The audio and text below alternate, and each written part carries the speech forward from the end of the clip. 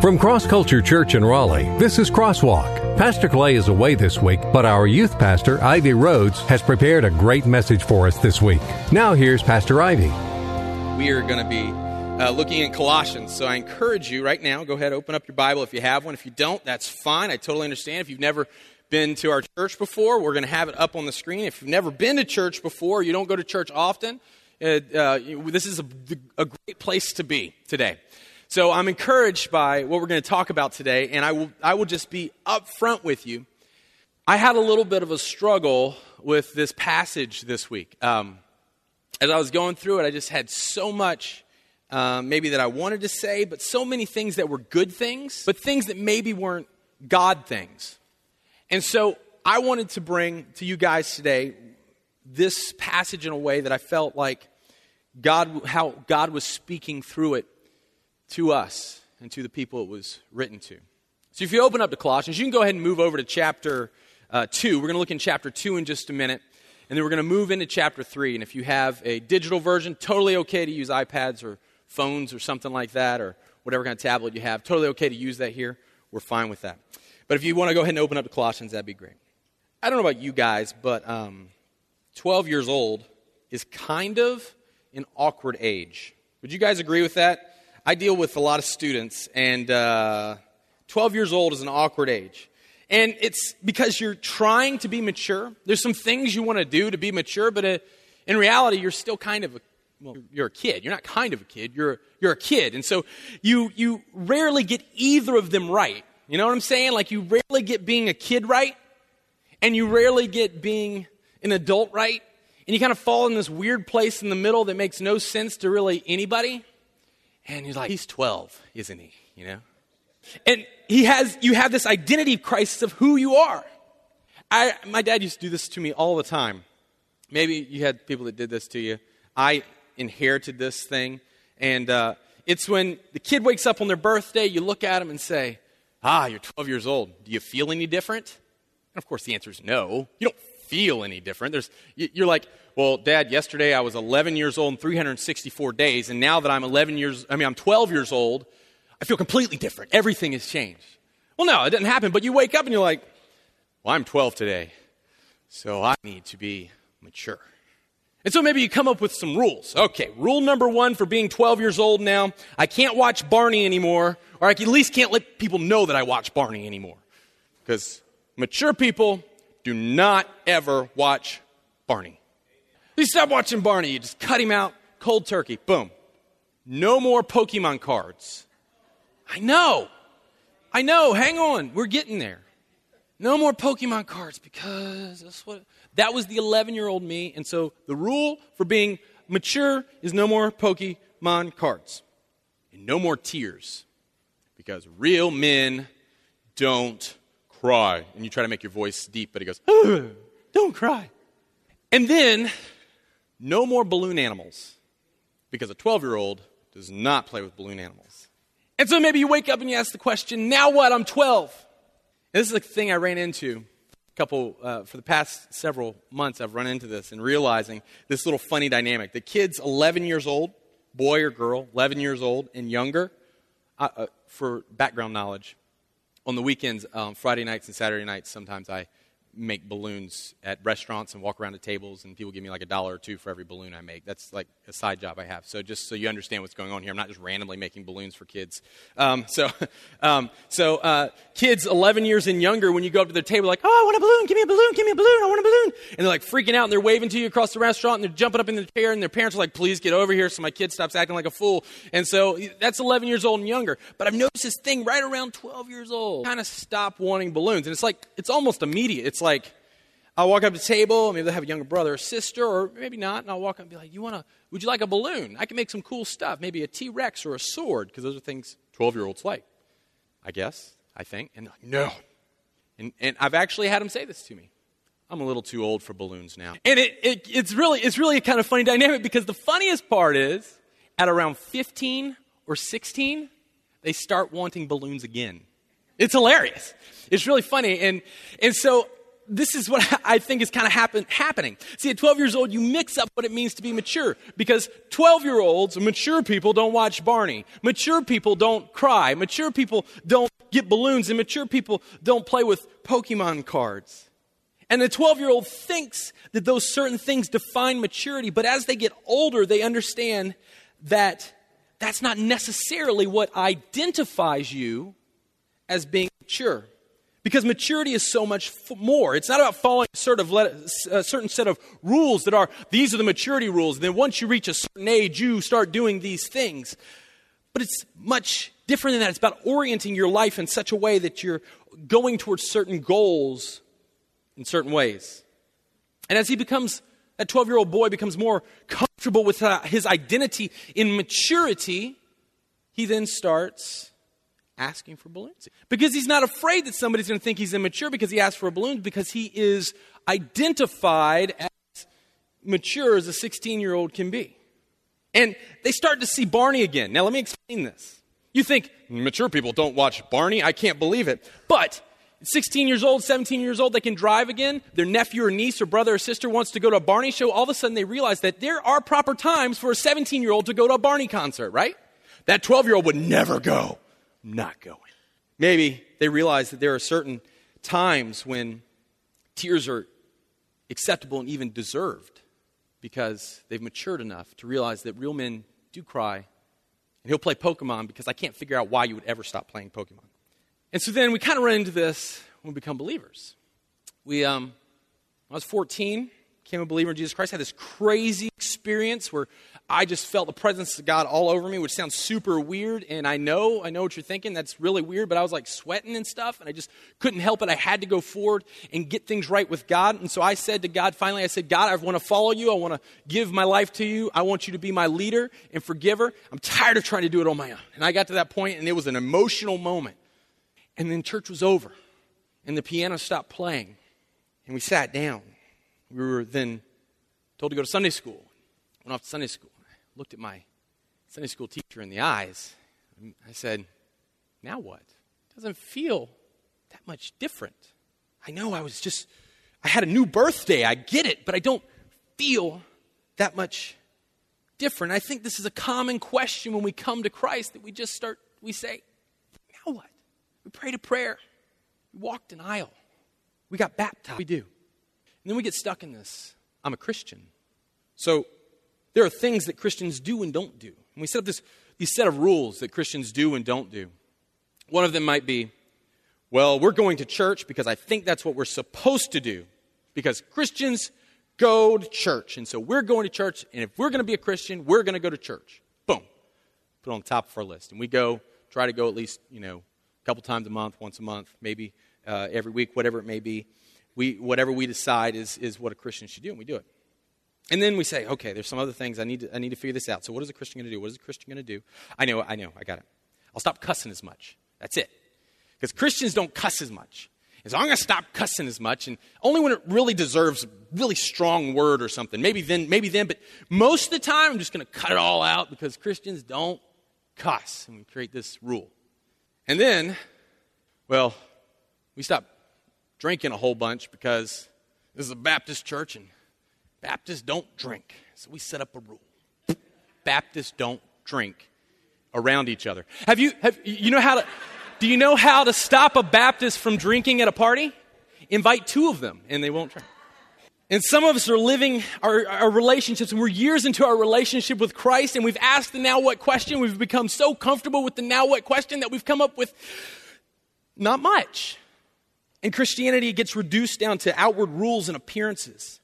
And we start finding ourselves in our rules that we've set up, which is another word for religion. If you know our new motto that we've been saying, it's not about a religion, it's about a relationship. Setting up rules and finding our identity in those rules is only religion. And we miss not what, but who we should find our identity in. Who we should find our identity in. This is nothing new. You look at the Bible all the way through. Genesis, up through the time of Jesus, up to Paul and what we're going to read today. The people have been trying to find their worth in rules and trying to get closer to God through rules. And Paul, if you don't know who Paul is, Paul's wrote half of the New Testament. He was the greatest missionary of the first century and maybe even of all time. He started the churches, and in some way we can be very thankful for what Paul did, because we inherited what Paul did, because a church had a church, had a church, had a church, had a church, and then you get cross-culture church 2,000 years later, right? And so there's Paul. And he, if anybody understood an identity crisis, he understood it, because he was a Pharisee. I don't know if you know much about these guys, but they weren't Jesus' favorite people. If you read through the Gospels, which I'm doing right now, I'm in Matthew. Jesus calls them things like snakes. I don't call people I like snakes. He calls them things like sons of hell. Yow! That's pretty bad news. And this is who Paul was. And a Pharisee was just this, for lack of a better term, professional Jewish person. That's what they did. They acted Jewish. They were the most Jewish people around. And when somebody wasn't acting Jewish enough, they corrected them.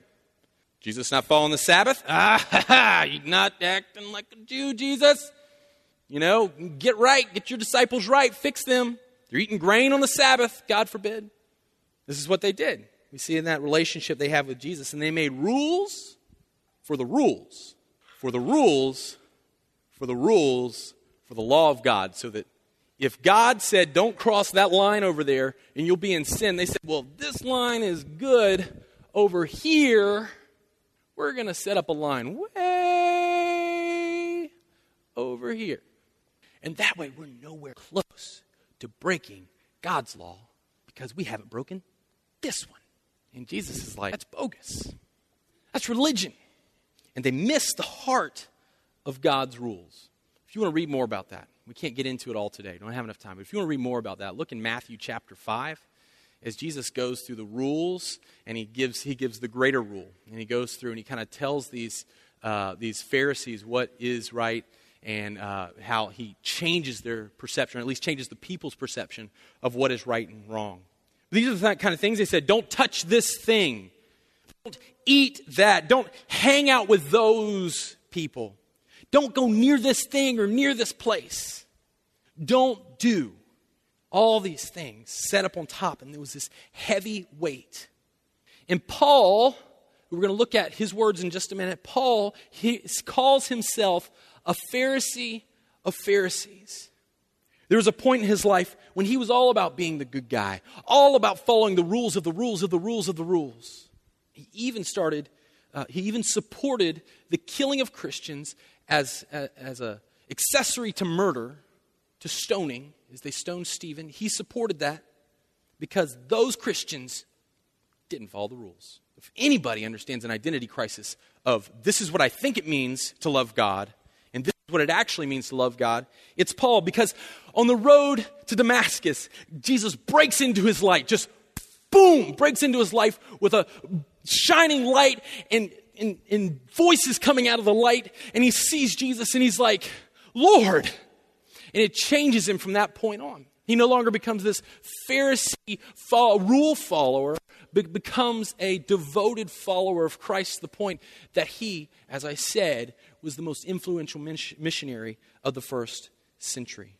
He thought knowing God was all about following the rules. He found out, though, that it wasn't about following the rules, but identifying himself with Christ. So he writes the book of Colossians. And kind of the background of this book is there's like this kind of Jewish mysticism going on.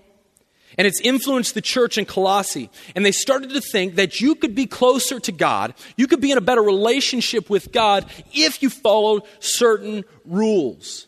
And Paul, being the rule follower that he was, says, I lived that life. I was there. It's a sham, man. It's nothing. It's a dead end. And you're not going to find your worth in rules. You're going to find your worth in a person. Colossians 2:20 says this. You want to read with me?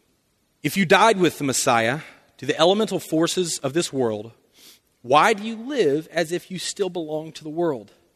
Why do you submit to regulations?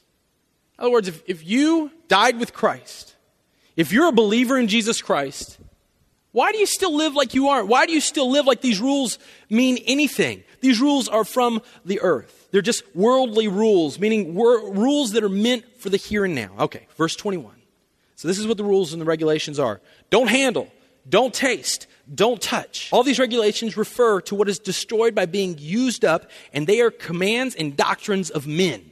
I can't think of anything worse than a doctrine of man. We're not talking about a doctrine of God. We're talking about a doctrine of man. And Paul says that's what these rules are. These rules of don't handle, don't taste, don't touch, and all that stuff. They're just rules set on top of rules, set on top of rules to make you feel like you're religious, to make you feel like you're close to God. But in the end, they're empty. Verse 23.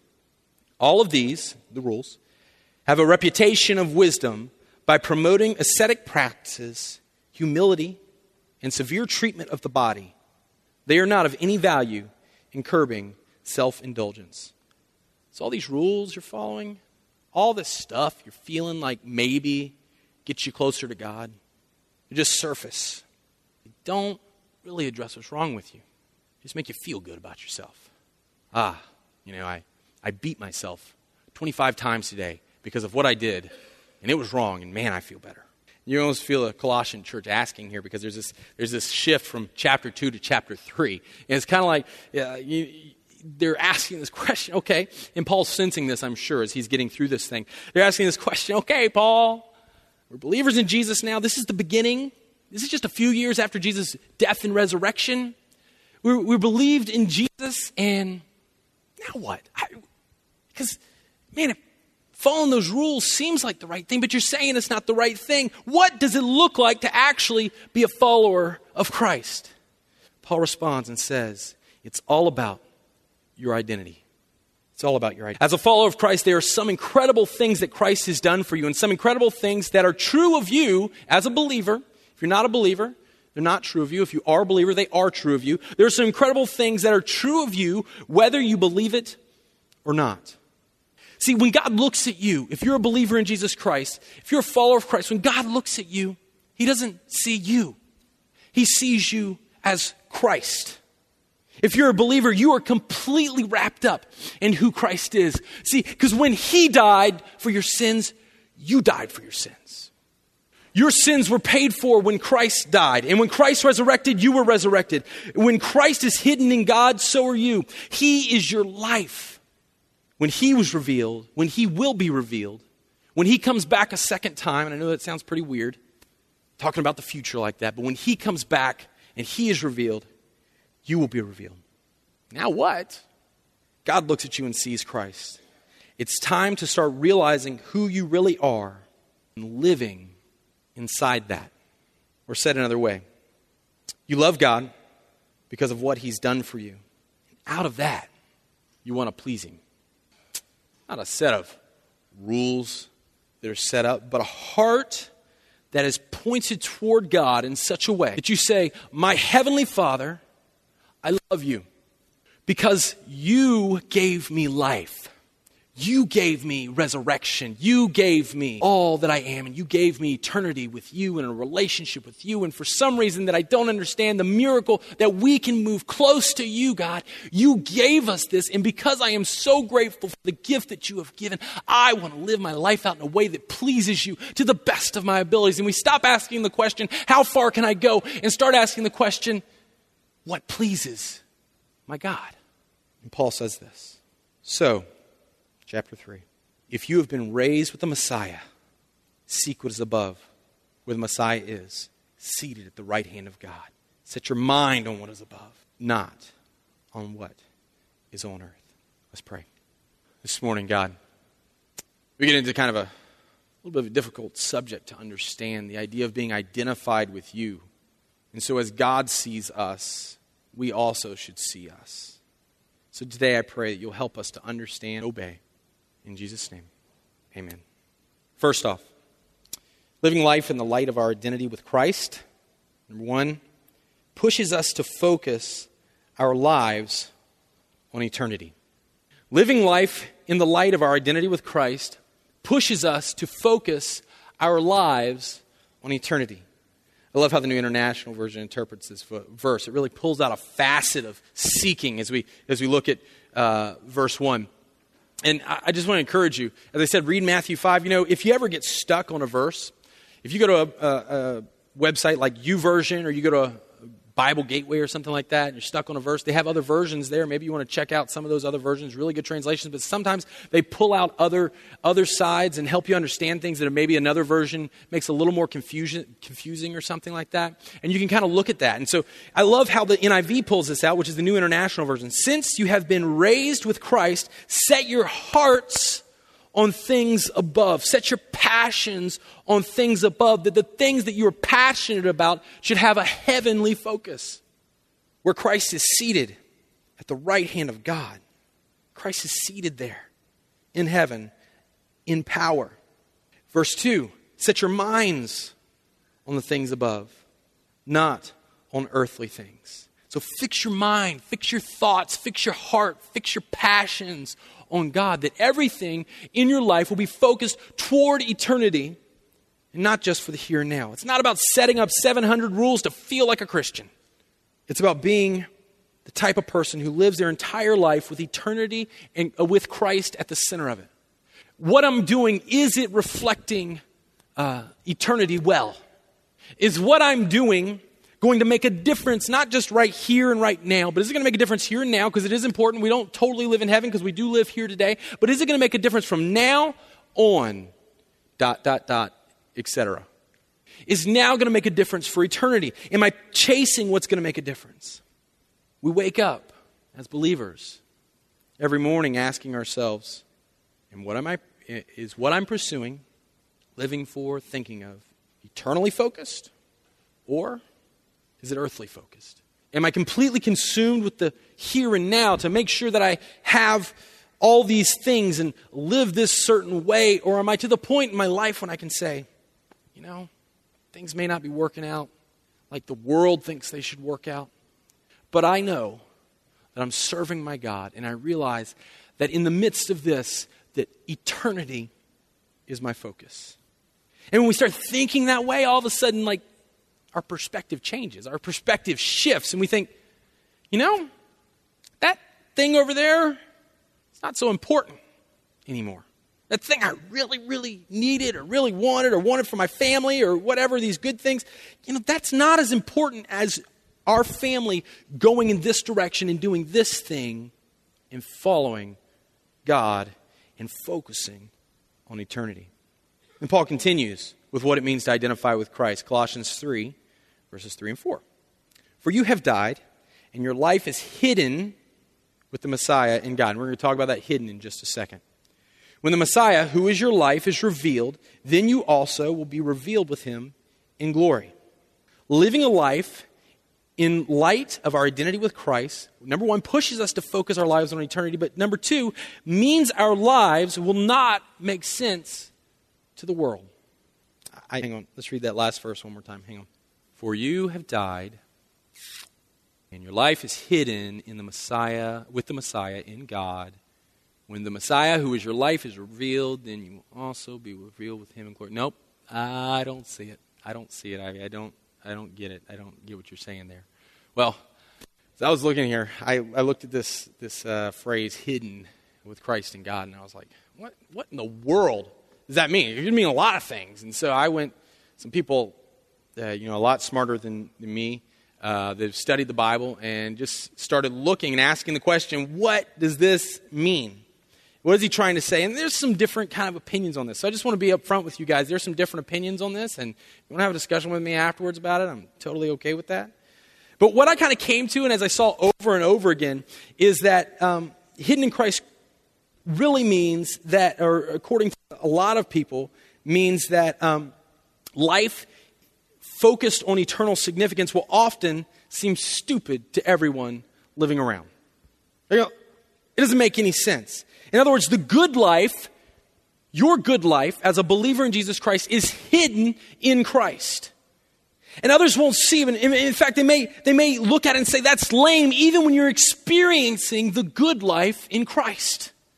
If we look at it kind of from an example, maybe it'll help us understand. In that moment when you have enough money to buy a bigger house in a nicer neighborhood, but you choose not to because you desire to support missions with the raise that you got from work more than you desire to have a bigger house, you lean back and say, in Jesus, if you're focused on eternity, you lean back and say, now this is living. And everybody else looks at you and says, it makes no sense, man. Giving your money away? I don't get it. Or you leave that good job to become a full-time missionary, and you leave family, and you leave friends, and you leave the comfy home you had, and you go live in the mountains of Asia without any plumbing. And you look at someone in the face and you say, I wouldn't trade it for the world. And they go, huh? You don't have a toilet. And you're like, eternity. Or that time you were just obscenely generous. You got this car, it was new to you, but you realized that God actually brought that car into your life because someone else needed it. And you gave it away.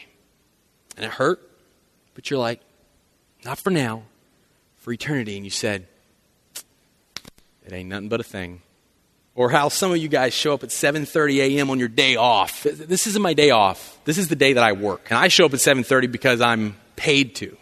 But I have huge respect for you guys that show up early and stay late on your day off to come up here and set up church so we can have church in a school so that people can hear about Jesus and about God and about the great things that God has for them. And you come here and you set up and everybody goes, I like my sleep too much. And you say, no, I find joy in serving. So I know some mornings it's hard. I'm paid to do it. It's hard to wake up some mornings, right? I know some mornings you're like, I don't want to do it.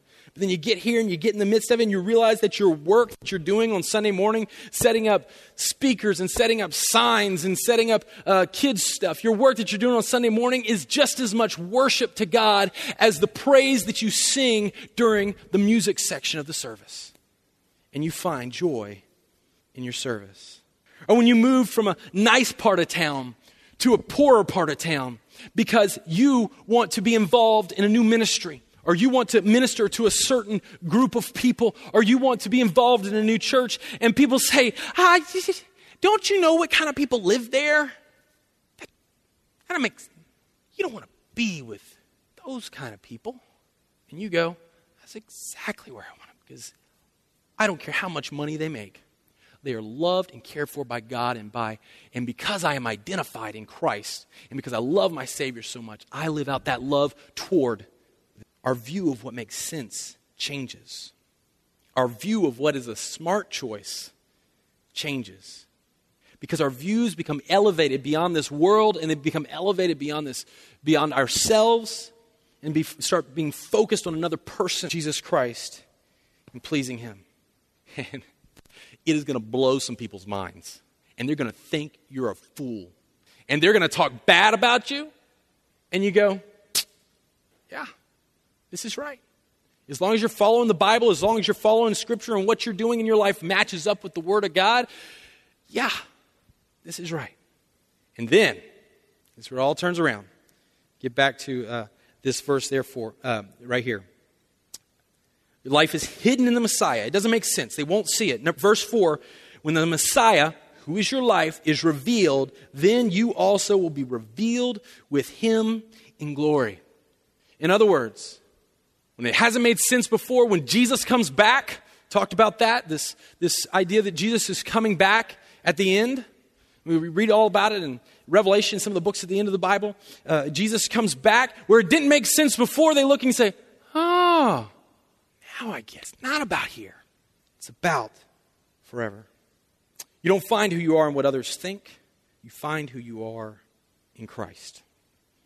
He continues with the implications for the life identified with Christ.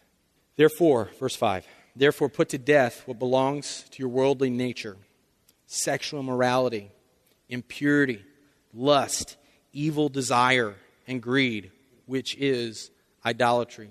Because of these things, God's wrath comes on the disobedient. And you once walked in these things when you were living in them. I'm going to kind of jump forward here. It's not on the screen, so Tyler, don't follow me. Jump forward here just a little bit. I just want to read something out of verse 8. He gives another list of things that shouldn't be, things that we should put away. But now you must also put away the following: anger, wrath, malice, slander, and filthy language from your mouth. In other words, he's saying that when we love Christ so much, it urges us to destroy that old part of ourselves. It urges us to destroy those old ways. See, he just finished saying that all that stuff, that's not you. That's who you once were. Now that Christ has died and was raised, you find yourself identified in Christ, and you died with him, and you were raised with him, and you find your life in him, and you're revealed with him in glory, and you can't want to go back to that old life because that doesn't make any sense. Why would you want to do that? No. Paul's like, that's not you. That's not who you are. Verse 9 and 10 of Colossians 3. You have put off the old self and its practices and have put on the new self. You've taken off the old you and put on the new you. And I want to think about it this way just a little bit. As Paul says to execute your old ways, the Amplified Version picks up on a facet of this passage with a more literal translation of what it says in the Greek. And it says, so kill the evil desires lurking in your members. Lurking in your members. The illustration carries this kind of idea of a gangrened limb. If your arm was rotting off your body, you wouldn't keep it there, and you'd lop that thing off because the rest of your body would suffer from it, right? In Paul's like, get rid of that old life. Get rid of that old gangrene life. Get it out. And stop living in that. You're hanging on to parts of it. Cut it off. Execute it. If you watch The Walking Dead, okay, so here, so did you say you knew I was going there? Neil, I go watch The Walking Dead. Okay, Kyle too. I go watch The Walking Dead over at Neil's house some weekends, some Sunday nights, and so we're both fans. But I was just thinking through this thing. There are lots of examples I could use, but the one that stuck out in my head, if you watch The Walking Dead, I don't necessarily recommend that you do. But if you do, maybe that's an old part of your life you need to lop off. I'm still working on that. But if you do, there's this guy named Herschel. This is Herschel. Herschel was the man. Is the man. Sorry if you hadn't seen it.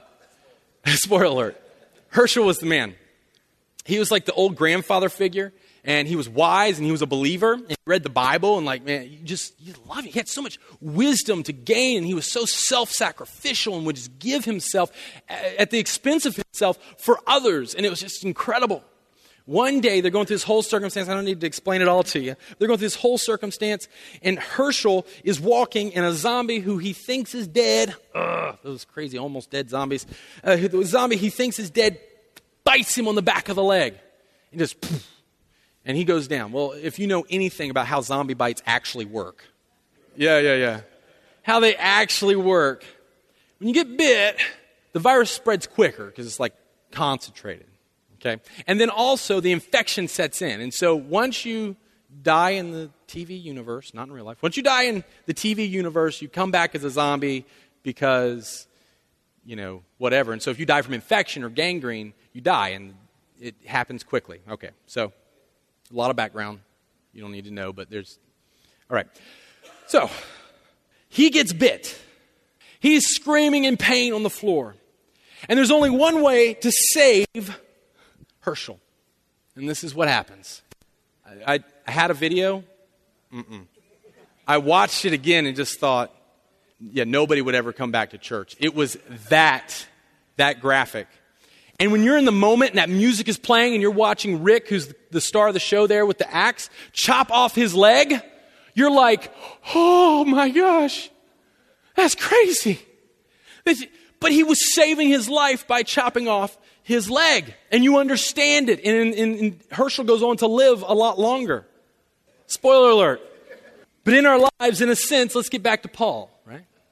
In our lives, it may be graphic, it may be painful, but in the end, it saves your life.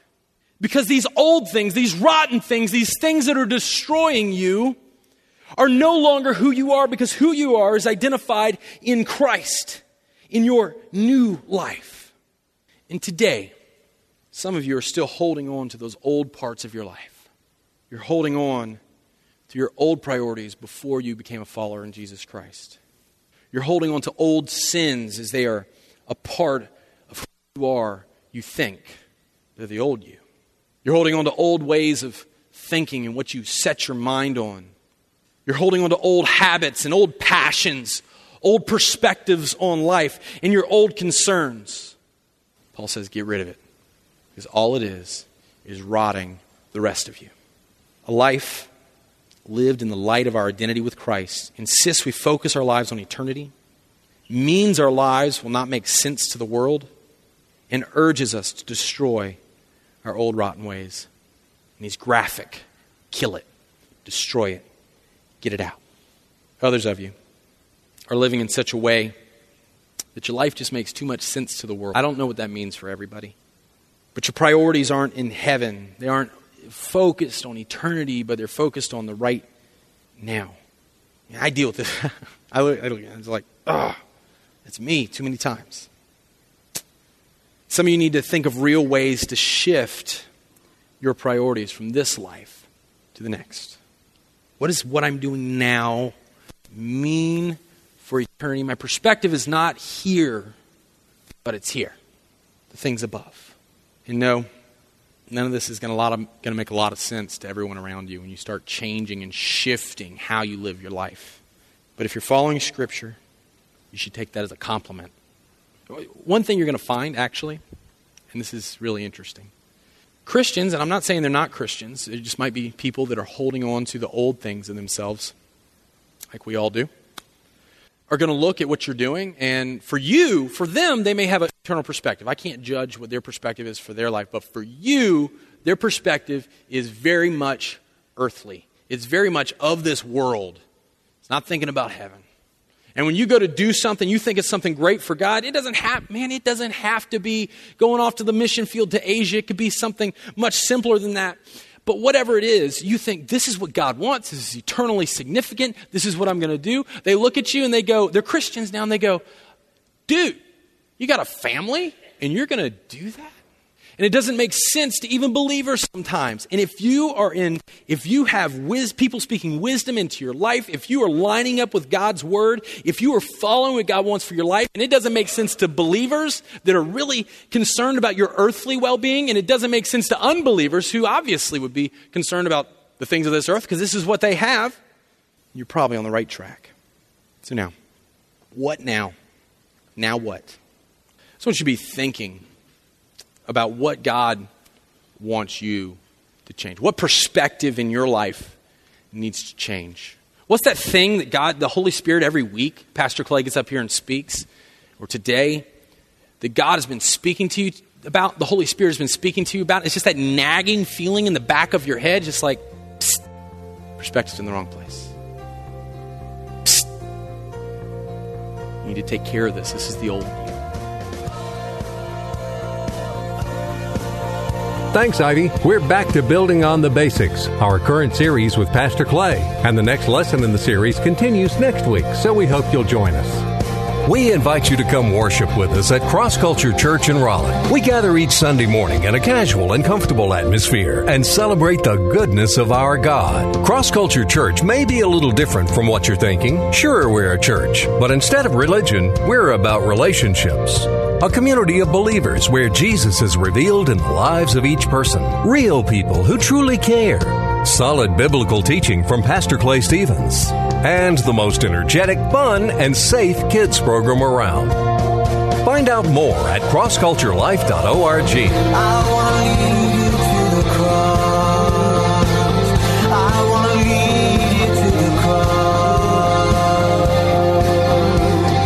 Cross Culture Church, taking the cross to our culture and taking our culture to the cross.